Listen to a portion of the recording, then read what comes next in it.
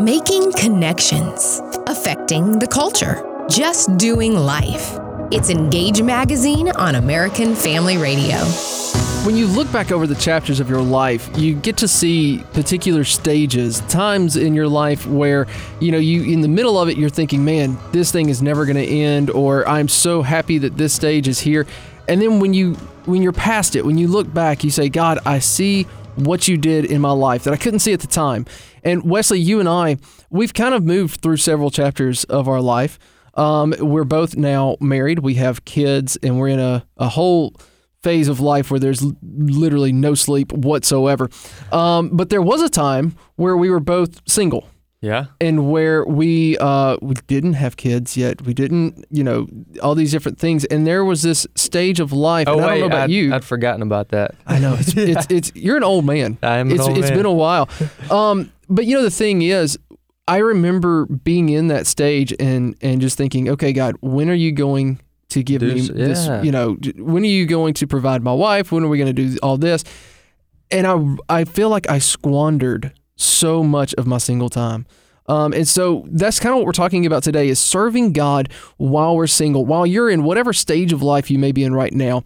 Right now, today is the time to serve God. And to kind of help us discuss this, we have two people from the Engage team. One you are going to be familiar with. We've had her on a couple of different times, and she has articles galore on Engage. It's Canada Burkhalter. Canada, thanks for being here. Thank you. Yay! Yeah, we love Canada.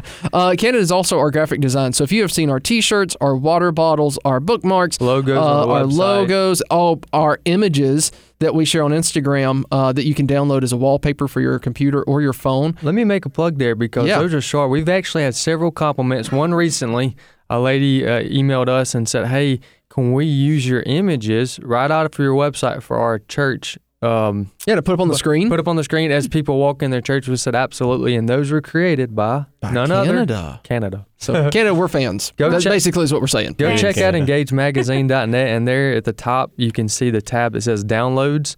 And there's plenty, and there's a variety of Bible verses and quotes and other things, as well as in two different formats. You have ones that are square for memes and such, but also for backdrops of your webpage. Absolutely, and they all look great. So the other person we have in studio is going to be a new voice. His name is Jacob Riley, and Jacob is the intern for Engage for the next couple of months. So Jacob, tell us just a second about who you are, where you're from, and why you're here.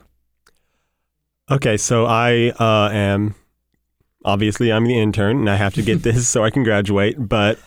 You're graduating from? I'm graduating from Blue Mountain College, working on a double major in English with a writing emphasis and biblical studies and a minor in Greek, just for fun. Yeah. So and which, your degree program is really close to my heart. It's the exact same degree that I have from Blue Mountain, with the exception of the Greek minor.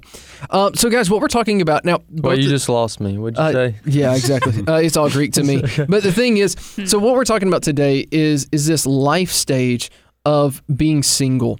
And there's a lot of, how's the best way to put this? I think pressure, maybe. Mm-hmm. Do you guys, let's talk about that for just a second. What do we mean when we say that there's pressure on single, especially millennials? I read a study yesterday that said that 64% of millennials are single right now. And a lot of them are talking about this pressure, whether from culture, from their family. What do we mean by that, Canada? Well, I think that marriage, at least in days past, it's a social norm. Most people get married. And I think that, marriage isn't bad. I mean, the Bible talks a lot about marriage, and marriage is great. But I think that it's one of those things that, as a young person and as a woman, it's one of those things that I don't feel like I have control over. And it can be discouraging to feel like I'm pressured to do something that I don't have control over. As I've said in a last podcast, when people say, why aren't you married? I say, oh, well, why don't I just go to the husband store and pick one out? It's not that easy. But at the same time, I've had to just try to have good perspective, because it's easy to think, oh, why do these married people keep asking me if I'm, right. Let me live my life, but at the same time. Let me live my life. But at the same time, I think, they're experiencing the joys of marriage, and they want other people to have those joys too. And so I shouldn't be mad that people want me to, experience something that the Bible calls good and that God has ordained. So in other words, it's people who are trying to, they think that they are helping or encouraging, and what it actually is doing is being discouraging and is, putting that pressure and that pain. Now, you're in your career, and so now, Jacob, you're still in college where it's not quite as normal to be married. We have Skylar Galoya. He is a writer for Engage. He's in college. He's married, and he talks about being married young. And we've had him on the program to talk about that. He's recently been married. Yeah, only like a couple weeks ago. Yeah. Now, Jacob, you're in college, but do you still feel that, maybe not for being married, but maybe being in a relationship, do you feel that kind of pressure? Yeah, I'd say actually I feel both, because going to a Christian college, especially a college that trains ministry students, that trains people in Bible, there's a joke going around that like this is where preachers go to marry teachers. Well, and I'll say this. I married a teacher from Blue Mountain. We met at Blue Mountain, so I mean I'm kind of a truth of that stereotype. But yeah, go ahead. Yeah, thanks a lot. I'm here to serve. Yeah, so at least he got his shirt right today. For those that can't see him, he's got a Mississippi State shirt on as well as myself. So, which it's okay. You can pray for them as we talk. Gonna be there Saturday? No, but I will be watching. Okay, I'll have really good seats.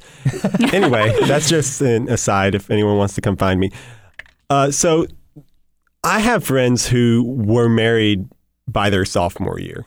I have friends right in now. High school or college? In college. Okay. Not still. That's very early, but yes. Okay. And I have friends now that I'm going into my senior year with. Actually, most of my freshman class that are in my same department, either biblical studies or Christian ministry, have gotten married by now. So there is external pressure at the college level to either be in a relationship because you have people hanging out on the swing together. You have people. Let me ask you a quick question real quick, though. Is it pressure from them or pressure within yourself observing them? I was actually going to get to that because I would say it's both. I would say there is some external pressure.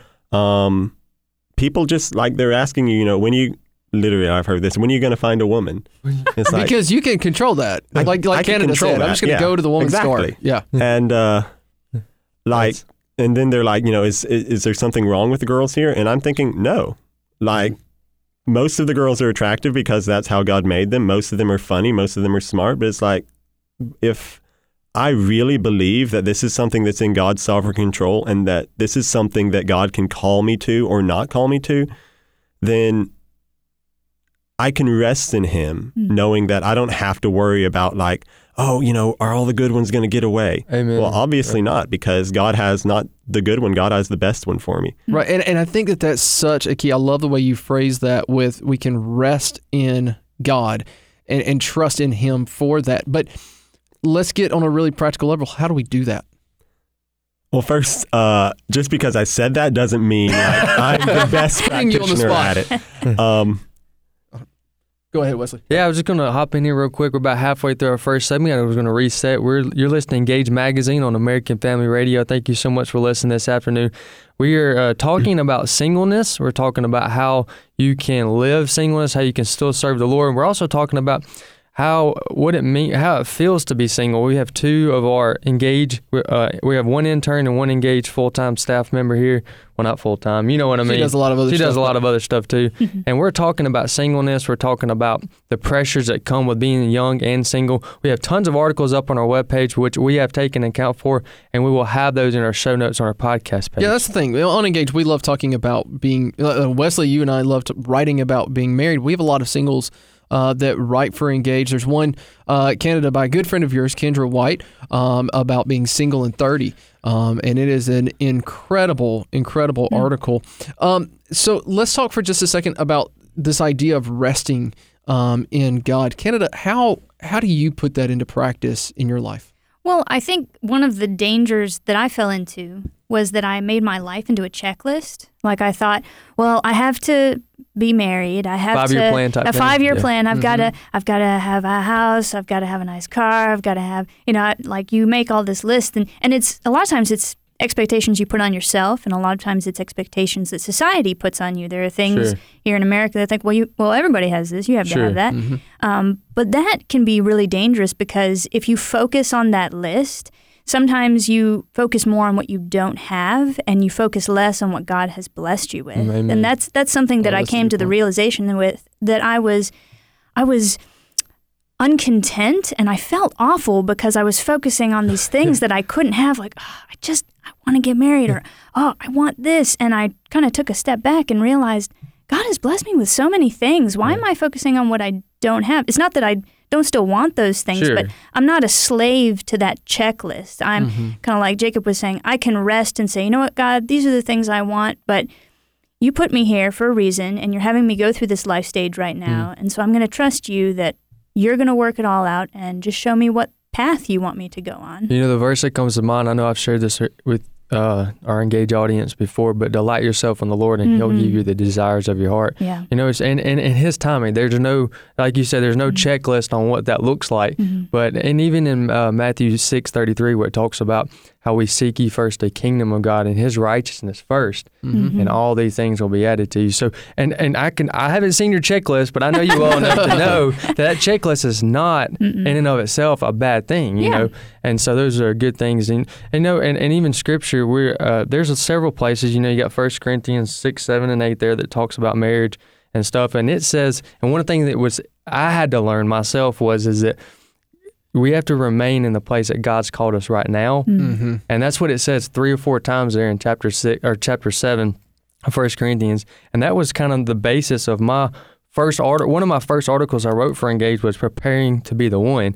And so there's so much more than just getting married. Well, you know, in the meantime, while you're single, you can prepare to be that great spouse that God's called you to be. Yeah, you know, and there's a lot that we can talk about on that. And one of the things, Kenneth and Jacob, that I really want us to hit on, and we're going to do this in the next segment because we only have about a minute left here, but it's that idea of, yes, we have a checklist. And I think everybody kind of has that. They have that 5 or that 10-year plan or whatever it may be. But so often we get wrapped up in that we miss, okay, how can I serve God now? How can I serve God and glorify His name in my life, in what I'm doing right now? I know, Jacob, do you feel that because you're in college? Do you feel like, okay, I have to wait till I get out of college to really serve and do? No, actually, because that's good. But I know there are people that do. Yeah. Feel that. And I don't want to say that sounding like I've got it all together. I don't know what I'm going to do after college is my problem. So for me, it's knowing that I'm where God has called me to be right now. And where we are right now is at a break. So we're going to hold on for just 1 minute. We're going to have a spot, come back. We're going to talk about how we can focus and serve God while being single, and also how singles can encourage married couples, and how married couples, especially in churches, can serve and encourage their single friends. You're not going to want to miss it. Stay tuned.